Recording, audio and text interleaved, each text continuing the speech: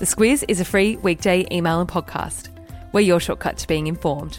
Our weekday podcast is brought to you by CommBank, committed to being a better bank. Find out more at commbank.com.au/better. Good morning, I'm Claire Kimball. And I'm Kate Watson. It's Thursday, the 11th of July. In your Squiz today, Indigenous constitutional recognition, the tribal massacre in PNG, New South Wales wins state of origin, and remembering the Volkswagen Beetle. This is your Squiz today. Ken Wyatt is a name I reckon we'll hear a bit in the next 3 years, Claire. He's the new Indigenous Affairs Minister and the first Indigenous person to hold the role.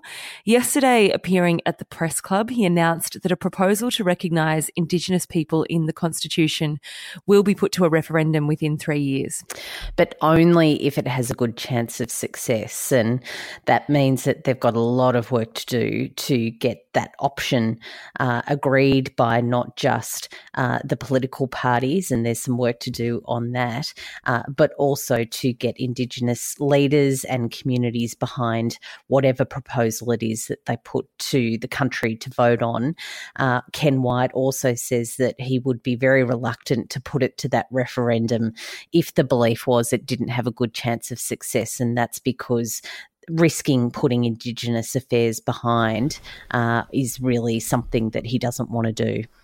So one of the key features of this conversation has been the Uluru Statement from the Heart. Malcolm Turnbull, when he was Prime Minister, rejected the idea. He said he was concerned that an enshrined voice would in effect become a third chamber of the Parliament. Yesterday, though, Ken Wyatt left open the idea. Can you just take us through that?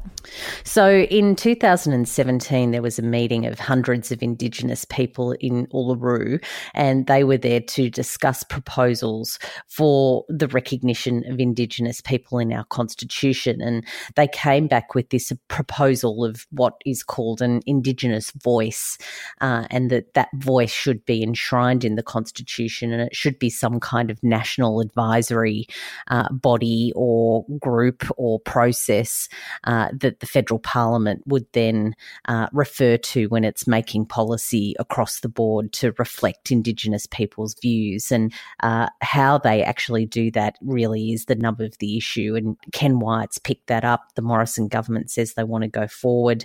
And how exactly that happens really is what they need to try and work out next. So I guess, as we often say in the podcast, the next step is a lot of talking. A lot more talking to do. In Papua New Guinea, at least 24 people, 16 of them women, some pregnant, and children have been killed in a tribal massacre. And apparently these are not uncommon, although this is the biggest outbreak of tribal violence in PNG for some years. Apparently these tribal battles and acts of violence are really quite common, particularly in the highlands. And the newly minted Prime Minister there, James Marape, says that it's one of the saddest days of his life, that it's something that he's vowed to come down hard on. We haven't talked about the spat between the US and the United Kingdom in the podcast as yet, so quick background. Last week, highly confidential diplomatic cables sent from the UK's ambassador to the United States, Sir Kim Darroch, back to London, described President Donald Trump as inept, insecure and incompetent. Those cables were then leaked, and it's safe to say Donald Trump didn't take that commentary well. Now, Claire, the UK ambassador has stepped down. He couldn't do his job anymore, he said, so he's gone home, and caretaker Prime Minister Theresa May says that it's a matter of deep regret. They need a new ambassador there and rebuilding of relationships. Now, we've talked a bit about how we're tightening the purse strings, which means our economy is suffering, but maybe a bit of light at the end of the tunnel in regards to housing. Yeah, a couple of bits of data out yesterday that were quite interesting and informative on where we're at the moment. One is around consumer confidence, and the view there is that we're not feeling in a particularly spending mood at all. So that's a bit of an issue.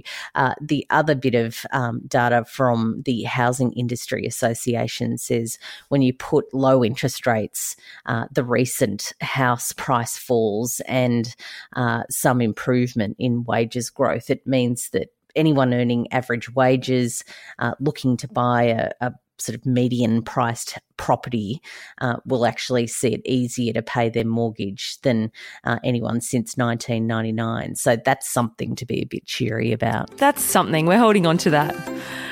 State of Origin last night was quite the thriller. Queensland drawing level within the final 3 minutes. New South Wales then had to pull something special to secure the win with a try less than 30 seconds before full time. Very happy New South Wales fans.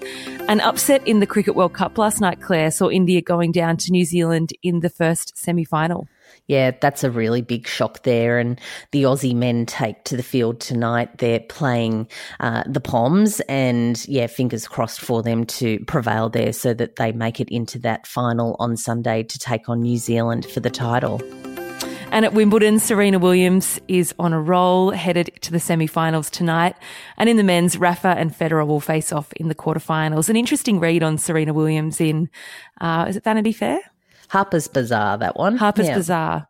Yeah, she's there. Clearly the US Open incident where she really blew up and, of course, knocked Naomi Osaka's historic win off the front page meant that she has really some more feelings about it that she's still unpacking. So, yeah, she talks about how she's dealing with that there. It's a while ago now.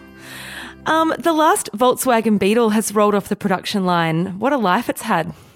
Yeah, and really interesting story. Of course, it's quite a cultural story as well as one about manufacturing. And yeah, the Volkswagen Beetle was a project that really started under the Nazis and then was abandoned and then resurrected by the British after World War II. And it then became quite an iconic vehicle that really gave the people the option of cheap cars way back in those days. And the last one came off the production line last night. Apparently not the safest vehicles. Well, I don't think they're meant to be driven particularly fast. So no, that's true. If you get stuck behind one on a highway, it's not fun. That's right. Before we get to the email subject line, don't forget to take a look at your Squiz Head status at the bottom of your Squiz Today email. It'll tell you how many people you've referred to the Squiz. If you hit 5 referrals in July, you'll go in the draw to win one of 10 $100 retail gift cards. We're talking David Jones, Country Road, Freedom, Woolworths. It's a good way to get the economy started. We're doing our bit. We're doing our bit. If you have no idea what I'm talking about when I say Squiz Heads, there's a link in your episode notes that'll tell you all you need to know.